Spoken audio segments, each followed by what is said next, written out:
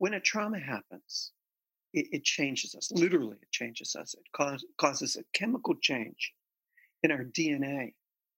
And this can change how our genes function, sometimes for even generations. Technically, there's a chemical tag after an event, traumatic event, that attaches to our DNA. And it tells the cells to use or ignore certain genes, enabling us to deal with this trauma that just happened. Today's episode is seriously one of my favorites. I cannot wait to share it with you and for you to discover all about this author and the book that has made a tremendous impact on me and my life.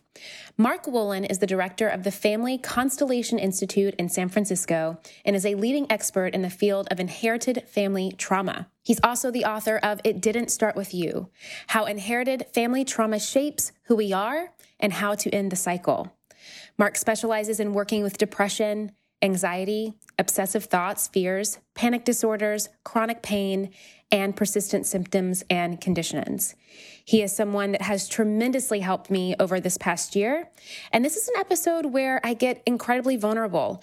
I talk about parts of my personal life and my upbringing that I've never shared publicly before. And Mark walks me through how to end cycles of trauma and really tells me how my family history has shaped who I am and why that's important. And most importantly, it will also show you who you are, why you may work the way that you do, why certain things may be limiting you or stopping you from achieving your dreams, and how to overcome them. I cannot wait for you to dive into this episode. I also want to make sure that you have subscribed to the Influencer Podcast if you haven't done so already. You can subscribe wherever you tune in from, and please leave us a review while you're there.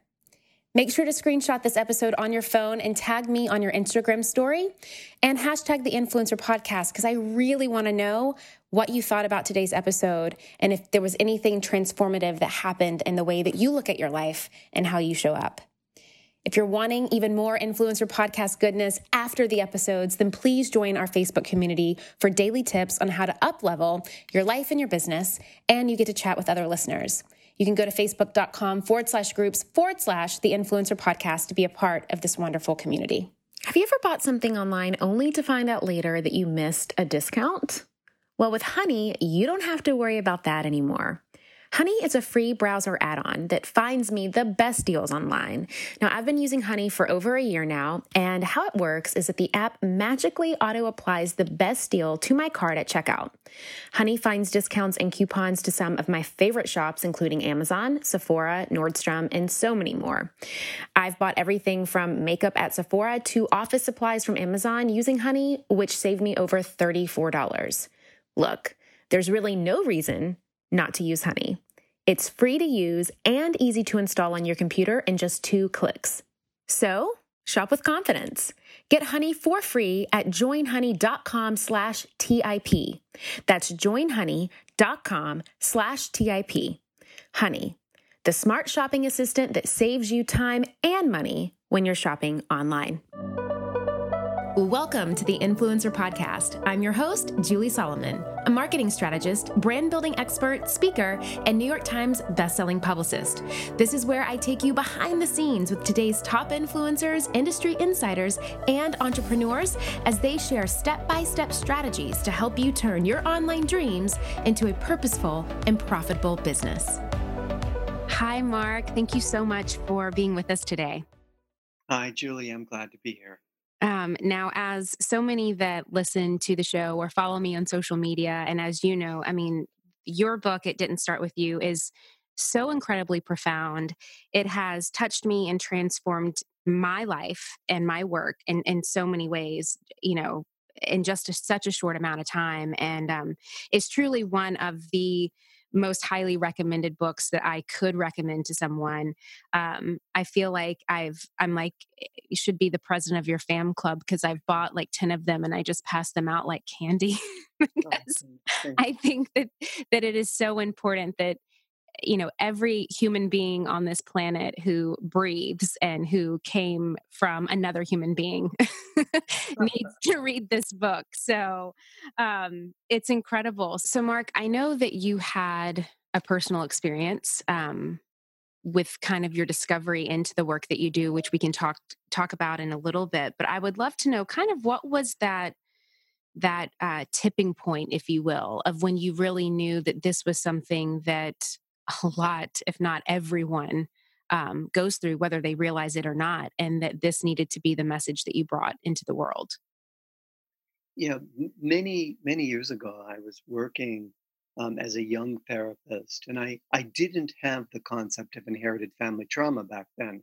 Yet here I was seeing clients that had symptoms that couldn't be explained in the context of their life experience.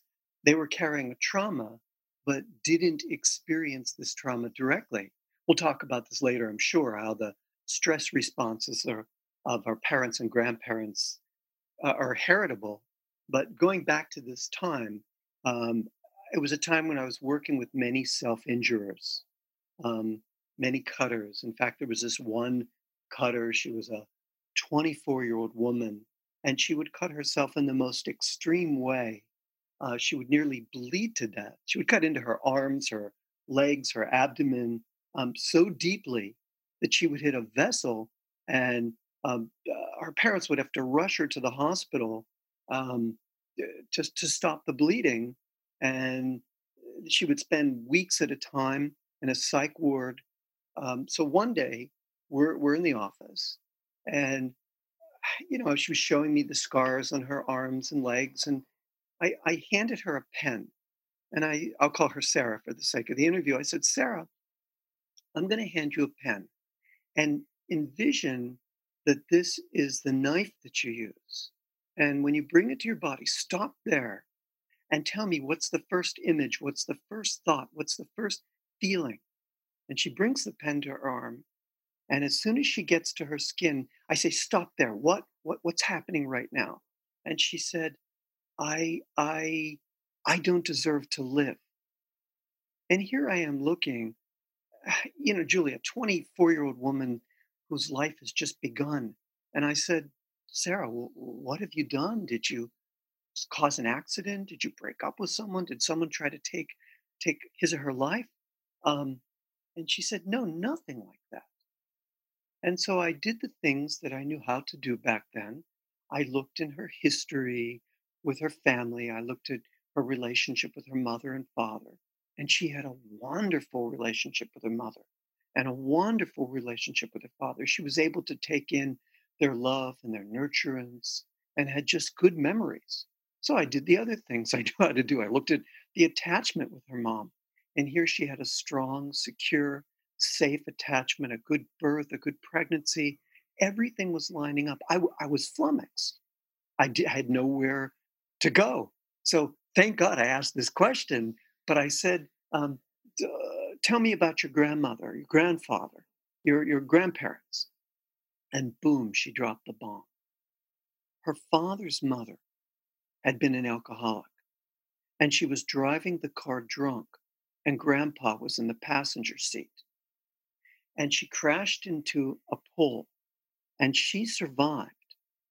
But her husband went through the glass and got cut, lacerated on the glass, and bled to death before the ambulance could arrive. Mm. And in that moment, everything was clear. She, you know, my client, Sarah, she was carrying this trauma of bleeding to death, but it wasn't just that. She also carried her grandmother's feelings of, I don't deserve to live, for taking another's life, particularly the life of her beloved. And so in that moment, I I knew where to go, and at that moment, I had her visualize her grandmother and grandfather in front of her, and um, tell her, tell your grandfather what you do. Tell him that you cut your body and you nearly bleed to death the way he did bleed to death. And she did this, and I said, "What's happening?" And she said, "I can feel him there, and he doesn't want me to do this, and um, he's telling me that this doesn't belong to me." Like the book, the title of the book, "It Didn't Start With You." Hmm. And then I had her talk with her grandmother and say, "Grandma, I never understood this, but when I cut myself, I have this feeling like I don't deserve to live. And I can see this is the feeling that you had when you crashed the car and took grandpa's life. And in that moment, in that session, she stopped cutting. And I realized that way back when we had to look into the family history beyond the parents. We had to look at the traumas of our parents as well, our grandparents, perhaps even our great grandparents, because we can be the unwelcome beneficiaries of these traumas that never belonged to us in the first place. Mm.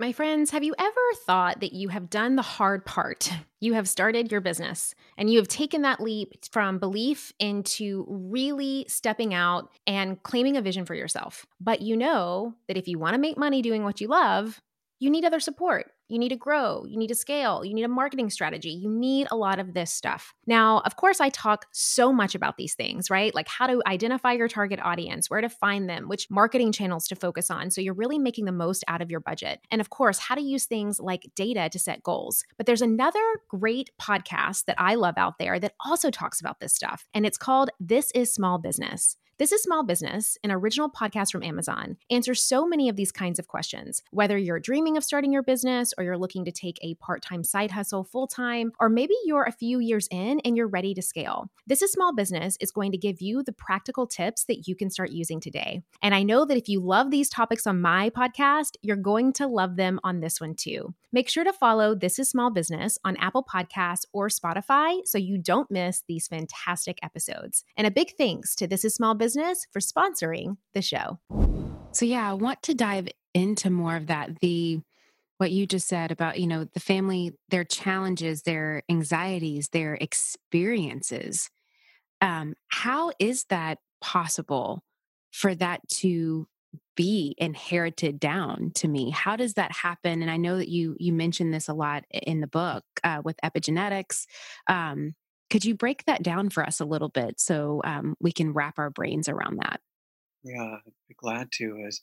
As infants, we don't enter the world, to use a computer analogy, with a clean hard drive. There's an operating system already in place that contains the fallout from the traumas that people in our family history have experienced. And here we are born with these fears and feelings that don't belong to us. And we have to go into the science to really break it down. Um, when a trauma happens, it changes us. Literally, it changes us. It causes a chemical change in our DNA. And this can change how our genes function, sometimes for even generations. Technically, there's a chemical tag after an event, traumatic event, that attaches to our DNA. And it tells the cells to use or ignore certain genes, enabling us to deal with this trauma that just happened. And then the way our genes are affected actually changes how we act or feel. For example, we can become um, sensitive or reactive to situations that are similar to the original trauma, maybe a trauma in a past generation, so that we have a better chance of surviving it in this generation. I'll give you an example.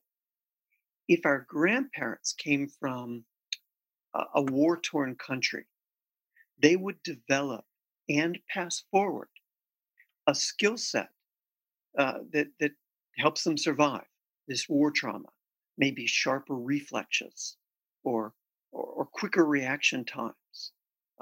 There's bombs going off. There's bullets flying. There's uniformed men lining people up in the square, and our grandparents are terrified. So in their physical bodies, they're developing reactions to the violence to help them survive this trauma, and that's what they're passing forward, a stress response. So we can inherit the stress response, but the problem is we can inherit a stress response with the dial set to 10, and here we are continually preparing for this war, this catastrophe that never arrives, but our body doesn't know it. And we rarely make the link that our anxiety, uh, our hypervigilance, our depression, our shutdown is connected to our family members. We just think we're wired this way, Julie. We just Hmm. think that, oh, this is just the way I am. I get nervous when I'm in a crowd of people, or I get nervous when I hear loud noises, or I get anxious when I see a dark car pass by. And Yeah. yeah, Or, these I'm afraid of flying. right. Or, yeah. Yeah, you say in on page 46 of the book, when entangled, you unconsciously carry the feelings, symptoms, behaviors, or hardships of an earlier member of your family system as if these were your own. Yeah, it's strange but true. And what's strange about it is that we don't make this link. We don't consider that we are carrying our grandmother's or grandfather's trauma. Scientists have long suspected something like this was happening, but it wasn't until about 13 years ago that a neuroscientist named Rachel Yehuda out of Mount Sinai Medical School discovered that she was working with Holocaust survivors and their children. And she discovered this strange thing. Found that the children were born with the same trauma symptoms as their parents, specifically the low levels of cortisol, the stress hormone that gets us back to normal after a stressful event. So she finds this in the Holocaust survivors and the children, both anxious, both depressed, both carrying the effects of PTSD. She finds a similar pattern in babies who were um, born to mothers who were at or near the World Trade Center when it was attacked on 9/11. Do you remember that study? Um, so she looks at the mothers who are pregnant, Mm-hmm. they go on to develop PTSD, and their Mm-hmm. babies also go on to develop PTSD.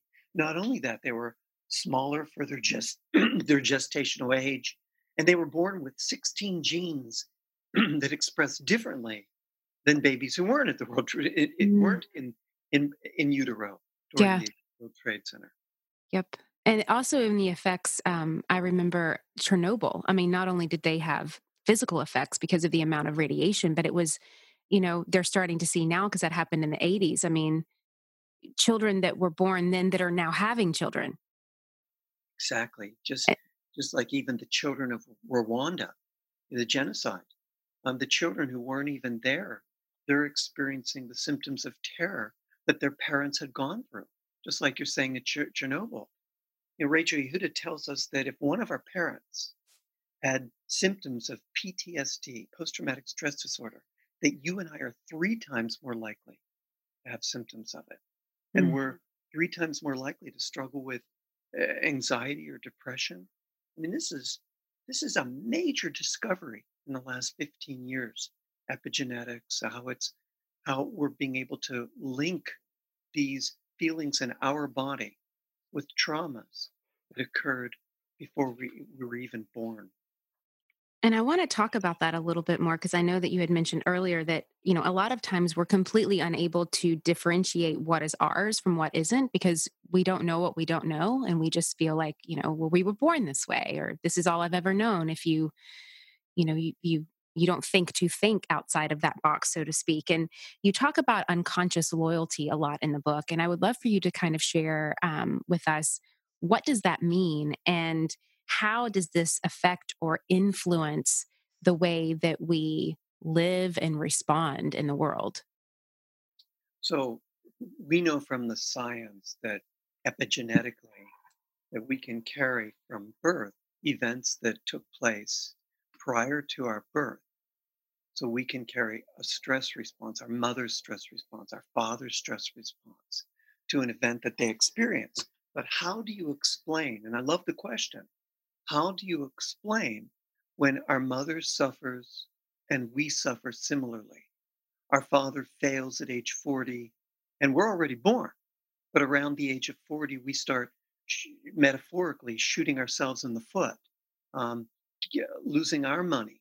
Similarly, our mother um, uh, is treated poorly in her relationship, and we're treated poorly in our relationship.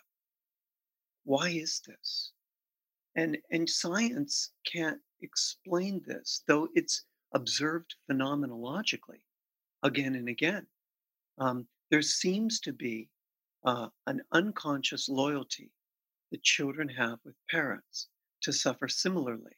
And again, they rarely make the link. For example, we repeat our mom's or dad's failed marriage. Um, I can talk about, and in the book I do this. I talk at great lengths about Mhm. how we carry these events generationally. But you're right. There is this concept that we can't back up or hasn't been shown yet to exist in terms of science of a loyalty to suffer similarly. I talk about in the book something called the four unconscious themes. Yep. And, in the four unconscious themes, I talk about this at great length, how there's sort of an ancestral alarm clock that starts ringing as soon as we um, e- uh, reach a certain age or um, uh, experience a similar event to one of our parents. It's like a trigger goes off that sets the whole ball in motion. In my book, I talk about one of them. Um, is I talk about a woman who, she loved her husband. She loved him a lot, but as soon as she married him, she felt trapped. And when we looked at her family history, we saw that both grandmothers were given away as child brides at 9 and 12. So here she was connected with her grandmother's experience that happened before she was born. We can look at grandma would have may have developed a stress response to this feeling trapped in the marriage, which could be heritable, or there's this unknown, this unconscious loyalty that extends beyond the veil, extends beyond um, uh, the experience of our being born. We're not born with a blank slate. When I in the book I talked about what happened with her sisters. They also carried the trauma, but experienced it in different ways. Mhm. The one sister married a much older man, 20, 30 years older, like the grandmother. And the other sister never wanted to be married at all. She refused to be married lest she be trapped. So, there's many triggers.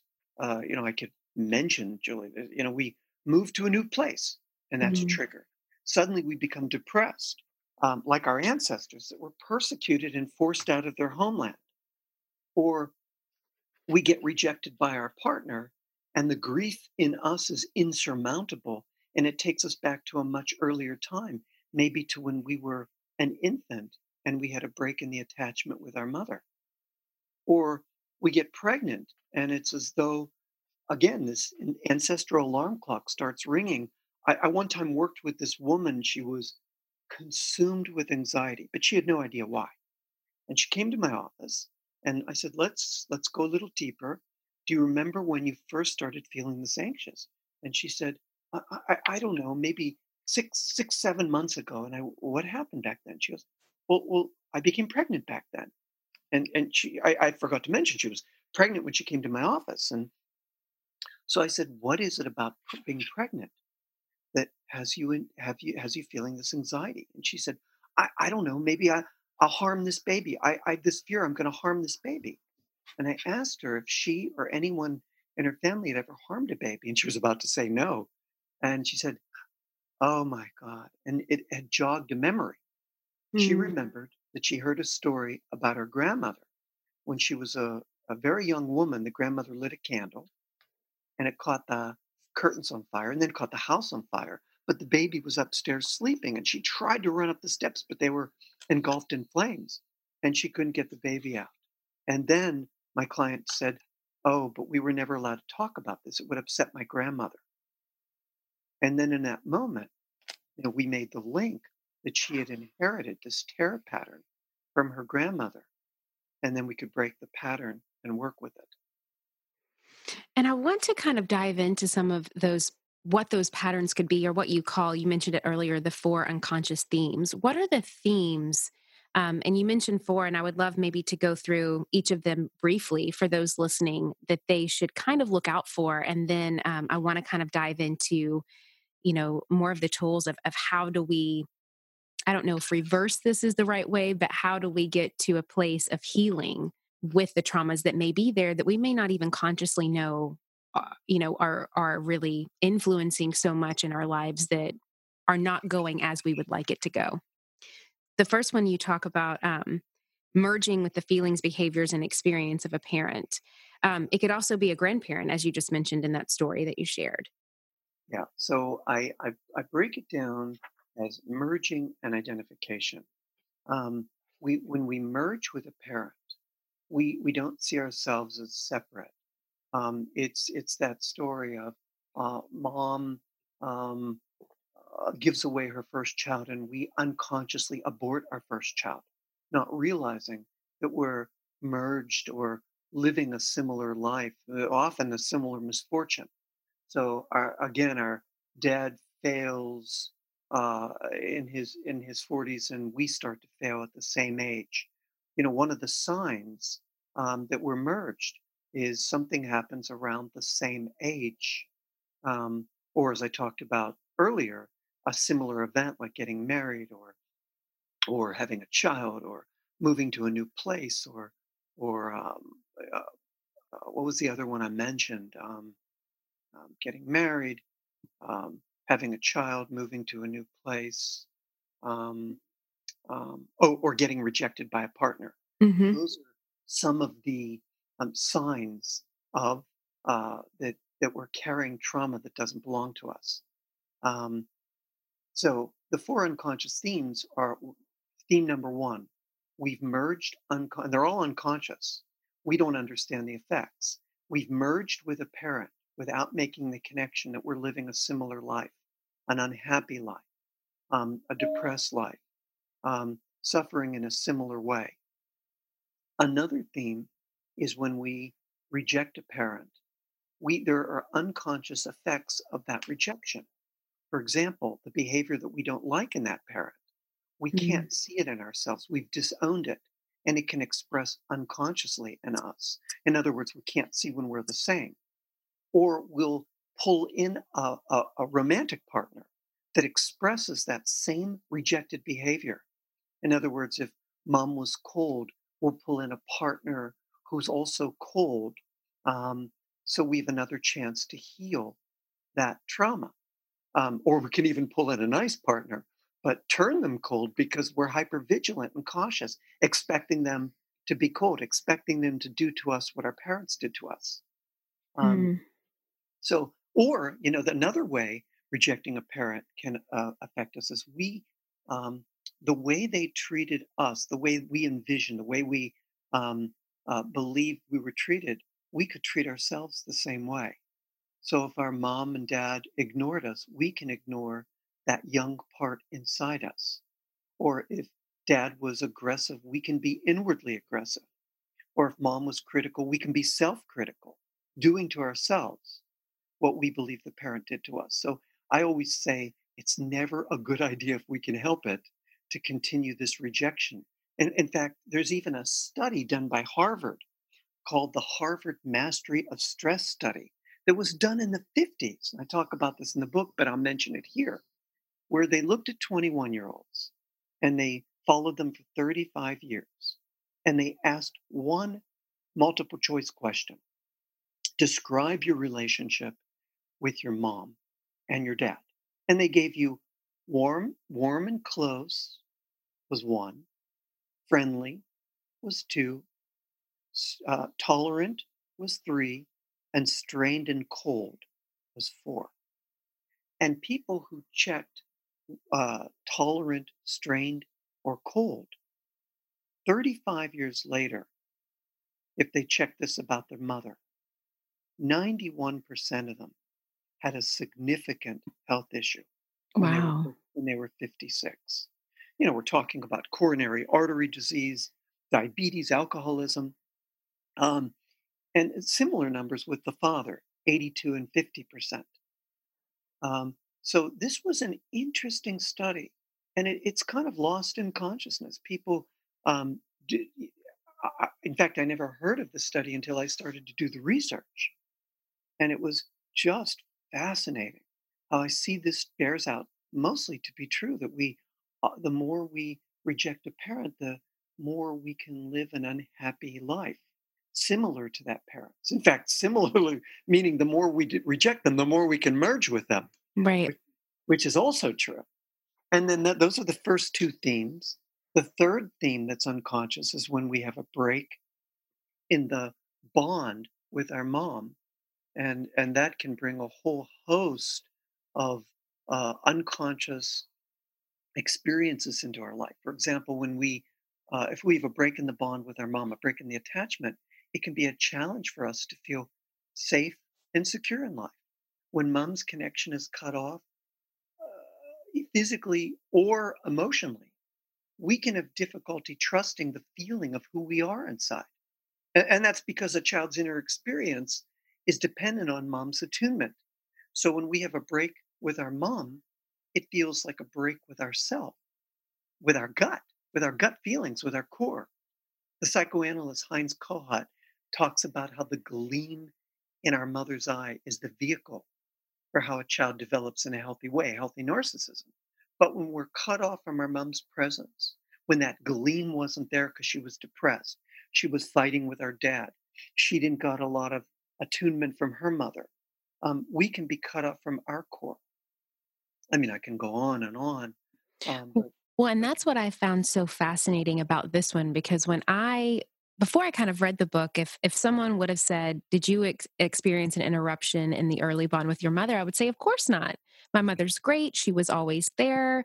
I lived with her, until I went off to college."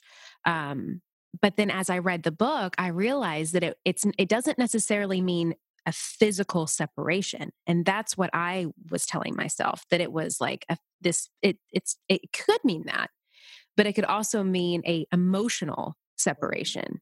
Oh yeah, if mom's depressed or not in sync with the baby, the message that the baby gets is something's wrong. Where did she go? Or if mom's afraid, I'm afraid. Or if her attention gets diverted because of stress because of her relationship with dad, or stress because of attention going to another child, or she didn't get a lot from her mother, we panic. And this can be as early as in utero.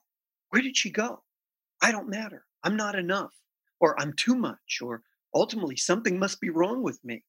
And as early as in utero, we can learn to organize around our mom's feelings with the idea that isn't even cogitated. It's a sort of an amygdala response that if I make mom feel okay, I'll be okay. And so we can learn repeatedly to leave our core to attend to her feelings to make, because it's a survival mechanism. If I can make her feel okay, she'll make me feel okay. But we no longer trust receiving from her. And then we feel alone inside, and we yearn for the security that's missing, even though she was there. The Mm. dopamine technically that's missing from in the brain's motivation circuitry. And then we start searching outside ourselves for what's missing: alcohol, or can be drugs, or sex, or TV, or cell phones, whatever it is. But absolutely, that's what I wanted to call attention to in the book is the third theme. Was there a break in the attachment, physically or emotionally, that disrupted our connection with our own inner core, with our own gut feelings? And can we get back to our gut by healing this break in the bond? That's the third theme. And then the fourth theme I talk about is what you mentioned, an identification with someone other than our parents, like grandma or grandpa, like Sarah the Cutter, or the woman who was terrified that she would harm her baby. She was identified with her grandmother who had lost the baby in the fire when she you know, lit that candle. So that's Mm. an identification. We can be identified with a grandmother, a grandfather, an aunt, an uncle, um, a victim or a perpetrator in the family, a sibling who did poorly, a half sibling that was given away, things like that. And I would love to dive in, because it is so much, and it's a lot to like sink in and to think about. And again, really you map it out so beautifully in the book. But what really was fascinating for me, and I know that we talked before we got on this conversation to kind of map into this, is once you kind of learn about these themes, the next step is what you call the core language map, and this is really, how to uncover which theme you may be connected to unconsciously. Yeah. And I would love to kind of go through that. And I'm happy to even use my own life experience and some of the stuff that I shared with you prior as we walk through this, if that would be a great example for those who are listening, just Oh, because of how beneficial I think it could be. thank you. That would be great. Yeah. Let me start off with a core language. Now, what is core language? So, core language is trauma language. And, I've discovered that when a trauma happens, it doesn't just create this stress response, this change in our DNA, but it also leaves clues behind in the form of emotionally charged words and sentences, clues that, if we know how to look for it, creates like a breadcrumb trail and can lead us back to a traumatic event in our family history or in our early history with our mom. And when we know how to uncover this trauma language, this unconscious language, it's like finding that missing piece of the puzzle that lets the whole picture come into view and can give us a context that explains why we feel the way we feel. So yes, please tell me about your trauma language. Yes, let's dive into my trauma. So when I was going through the book, the first thing that was kind of popping out to me, and I went through the core complaint first, and then the descriptors that you call them to really kind of describe that complaint, Mm, and then that leads into your sentence. And what I really uncovered is that when I peeled back all of the layers and all of the onions, and even though it didn't make any sense to me, because I'm educated, I'm self sufficient, I started and grew my own business, I have a family, I'm married, on paper, everything looks great. But there is this visceral, deep, fear inside me that my biggest fear of fears is that I would be left alone, homeless, under a bridge, you know, no one cares, and it's like I never even existed. okay. Yeah. Yeah. Yeah. So when I hear that language, no one will care. I'm homeless. I'll be left under a bridge. So the first thing as I start spinning a Rolodex in my, where could that language come from? Whose language is that? And two things pop up for me. The first thing I would ask somebody would be what I talk in the book, what I call in the book the bridging question. And what I would say is, okay, was there anybody in your family who was left, who was homeless, who wasn't cared for, who lived under a bridge or on the street? And I think I asked you that, and you said no. And then the second question that I would ask from that same language is, tell me, Julie, the events that happened when you were small or in utero, or and I forget them now, but you'll probably tell the listener when you were young that would have occurred uh, where you felt disconnected, alone, left, and when the word homeless doesn't always have to mean someone in the family is homeless. It's how a baby would feel when there's a break in the attachment with the mother. Hmm. So I would have asked you those questions, and I'll let Yeah. you take over from here. Yeah. So, I mean, the ages of, from what I can remember, my parents divorced when I was 7. So there was just a family break there. I went to live with my mother. Um, I have an, Even before you tell the rest of it, mhm. um, so the ages going up to 7, 3, 4, 5, 6, 7, whenever your parents weren't getting along, would have also strained or stressed the attachment because mom would have been freaking out or depressed or anxious or sad, worrying about her relationship. Correct. And when they split, I had an older brother who went with my father. And then I had an older half sister who was my father's daughter, who still is. But she ended up not really living a great life. She became addicted to drugs at a young age, which then caused this basically this schizophrenia and bipolar within her. And she's been living in a halfway house for over a decade. So again, when we're looking at this, this could be two things. This could be the language of a break in the bond. I'll be left. I'll be alone. No one will care, which will be what the little girl, the toddler, would feel if her mom and dad are fighting, splitting up, unhappy. Her mom's attention is taking up with the broken marriage. So that's one place it exists. But then I'm curious about, could this also be an identification with the sister? So, how old was this sister when dad left that marriage? She was about 2 years old. Oh, okay. So now she has a break in the bond because or it was likely to have a break in the bond because her mother would have been stressing Hmm. around this marriage that's fallen apart. How am I going to survive? Am I going to have to work? Is he going to be in the picture? All those questions.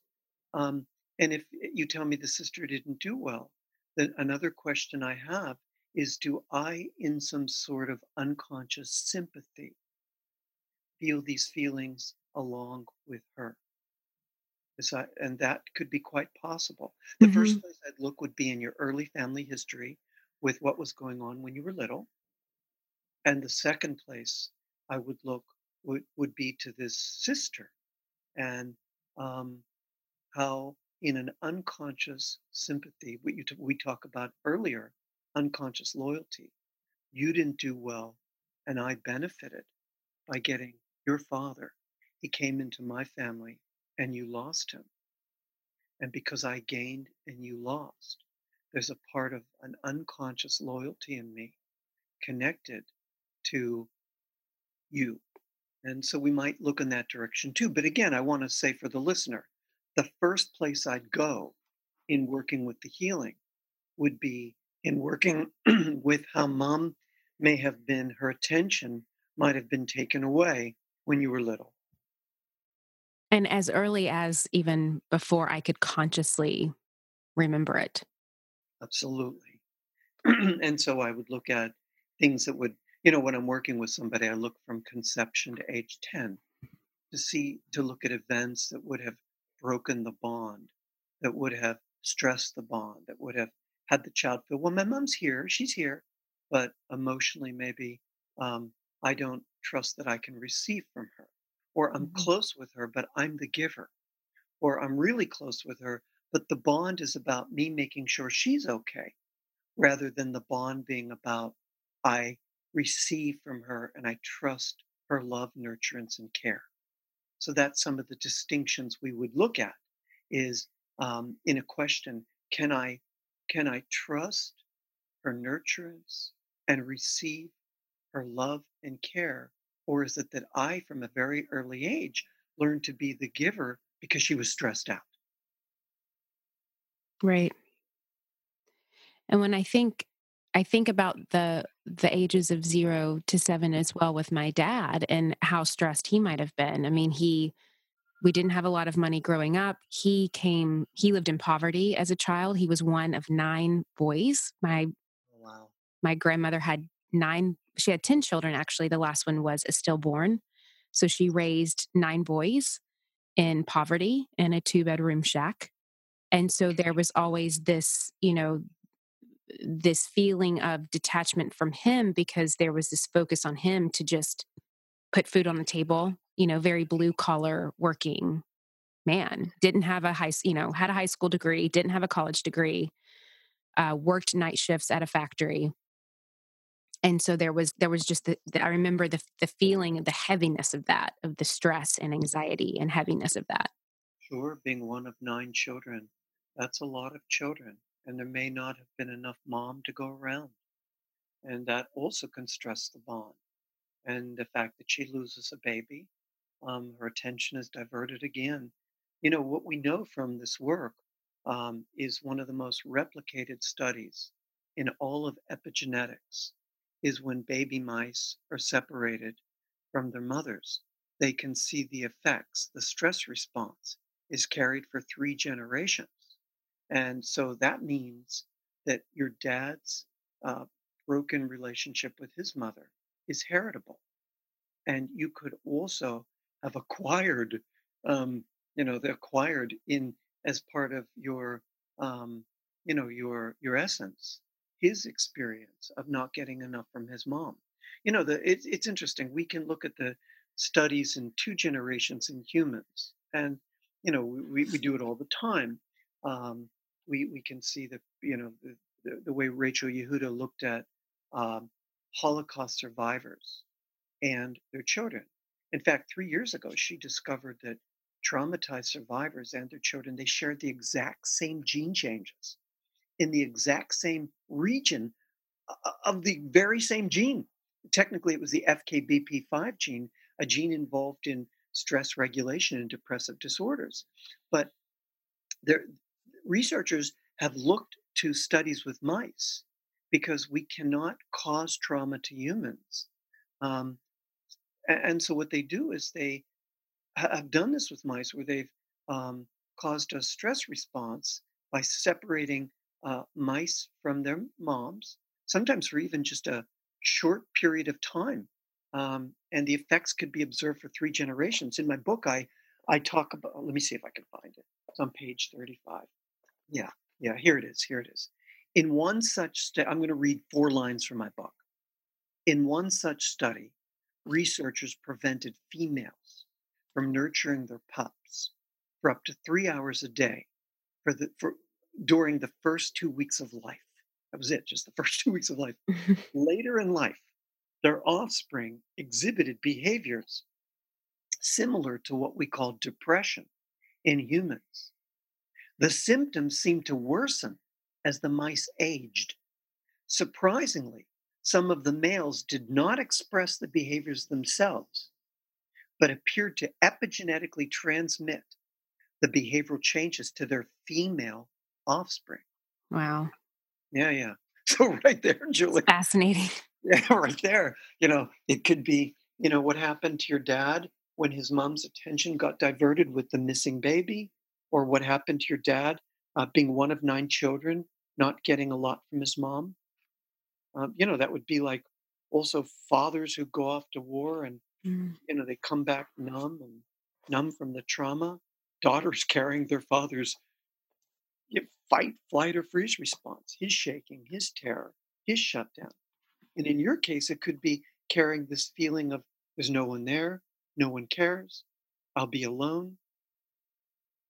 So that could be his feeling too. So now we're finding it 3 different ways. Right. 3 different stages. Yeah, 3 different stages, right? Well, from all of these different layers, I heard a quote once, and I don't remember who said it, but it was, what cannot be transformed will be transmitted. How do we learn to transform, to heal this trauma so we don't continue to transmit it? Good. Yeah, I feel like the bearer of bad news. I feel like I've just been delivering all the bad neuse that we're all in the same boat and it's sinking. But I'm not giving any of the good news. So thank you.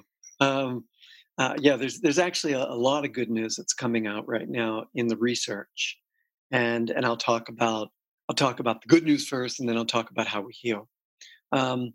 So researchers are now able to reverse the trauma symptoms in mice, and the implications are pretty vast. So those mice that are separated from their moms, once they're placed in positive, low-stress environments as adults, the trauma symptoms reverse and the behaviors improve, and even the changes that they would the changes that would be transmitted to the next generation. In the case of this one study, changes in DNA methylation. There were changes which prevented the symptoms from being transmitted.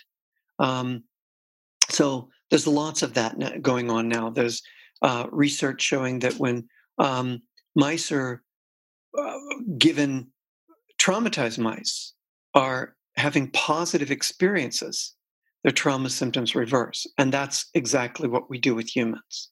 It's how we heal. We've got to calm the brain's stress response, whether we've inherited it from our father or mother, or whether it came from an early trauma with our mom, breaking the bond. We've got to calm the stress response. And we do this by having new experiences that are powerful enough to override the stress response. So it isn't just having the new experiences, it's practicing the new feelings and the new sensations associated with the new experience. So, for example, I talk a lot about this in the book, how we can experience, how we can have positive experiences of receiving comfort or positive experiences of receiving support from a parent or that didn't have a lot to give, or even feelings of compassion or gratitude, arriving at feelings of compassion for our dad. When you were telling me the story about his life, he might not have been able to have the parenting skills. But when I hear that he was one of 9 kids, all of a sudden our hearts open with compassion, say, well, that's a lot of children. I wonder if he had gotten enough. Or even practicing gratitude or practicing generosity or loving kindness or mindfulness, really anything that allows us to feel strength or peace inside. And then when we practice these experiences, we feed the prefrontal cortex, and it helps us reframe the stress response, so it is a chance to calm down. And then by doing that, we not only create new neural pathways, we stimulate the release of feel-good neurotransmitters like serotonin and dopamine, feel-good hormones like estrogen or oxytocin, and even the very genes involved in the body's stress response. It can begin to function in an improved way, like those mice. They weren't transmitting it to the next generation. So we've got to practice, we've got to have new experiences, and then we've got to practice.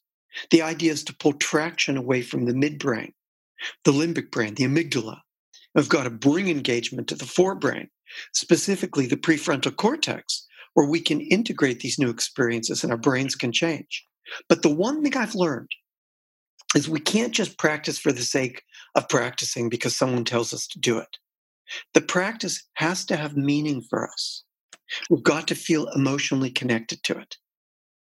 So sometimes I'll suggest a practice when I'm working with somebody, and I'll see where the juice is for the client, where the juice is like, oh, that feels great, or oh, that really means something to me. Then I know they're going to practice it. And then with the practice, because I think a lot of times somebody may say, well, how am I going to practice this? Because I don't have a relationship with my sister, or my mother passed away, or I can't talk to my dad, or, whatever may be the reason that they feel that way. What can we do at that point? Well, see, a lot of times our parents have passed away, or we're not in contact with them, or we don't feel safe making the connection with them. So we've got to practice in our own in our own inner landscape. So, for example, a listener hearing this might want to place a photograph of mom with whom she or he has a bad experience, or childhood memories that aren't great. Place the photograph over your left shoulder. Look at it before you go to sleep at night, because at night, this is one of the most potent times for neuroplastic change. And talk to the photograph as though it's as though you're talking to your mom's soul, for example, and say, Mom, I can't do this in real life, but please hold me in my sleep and uh, heal the break in the bond that happened between us. Teach me how to trust your love, how to receive it, and how to let it in.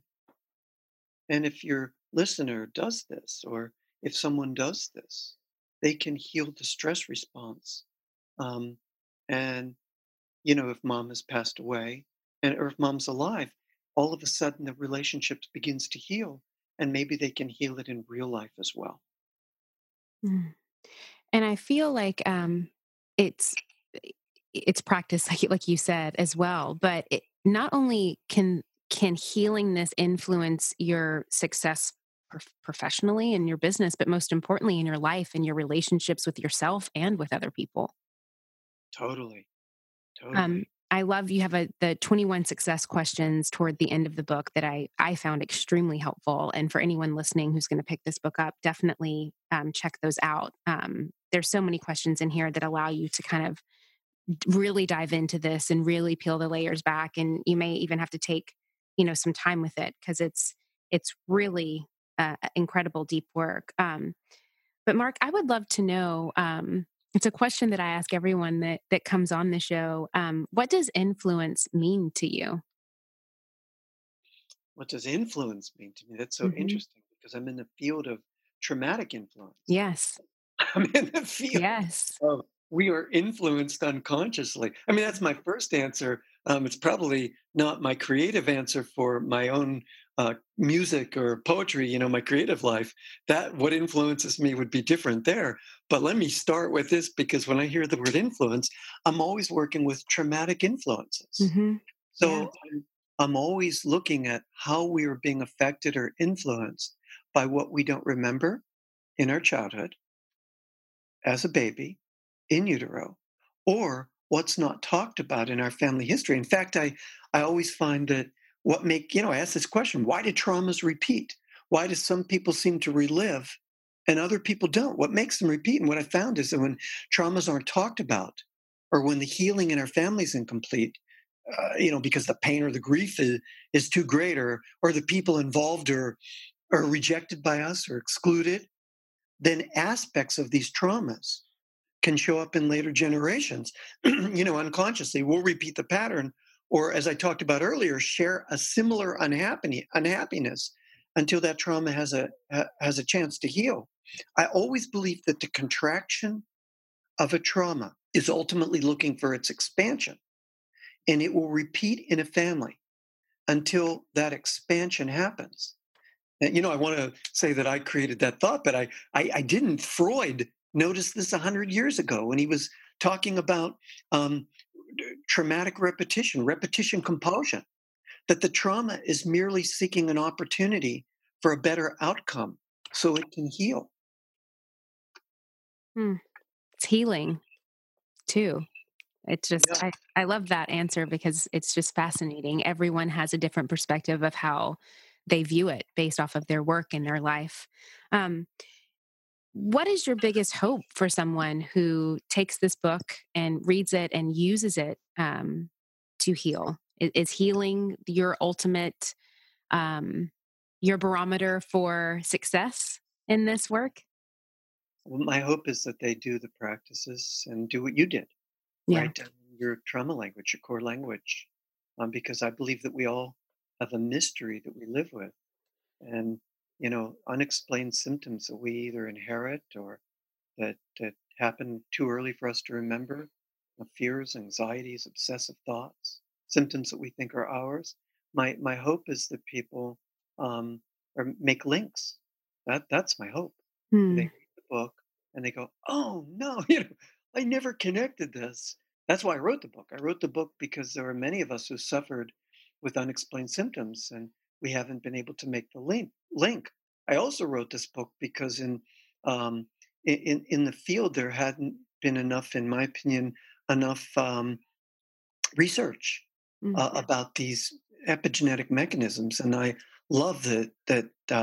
I hope that the book it's done really well, and I hope it's been a influencer um, to help more. I'd like to see more studies. I'd Yeah. like to understand, as we talked about earlier, what is the biological mechanism? I call it a biofield, but what is the biological mechanism that has us repeating the misfortunes of our parents? That is not epigenetics. See, epigenetics is just one piece of the puzzle. Embryologists have known for 100 years that the female egg line stopped dividing when our grandmother was 5 months pregnant with our mother. So when our mother was inside our grandmother's womb, the egg that will one day become us was already there, already present in our mother's womb.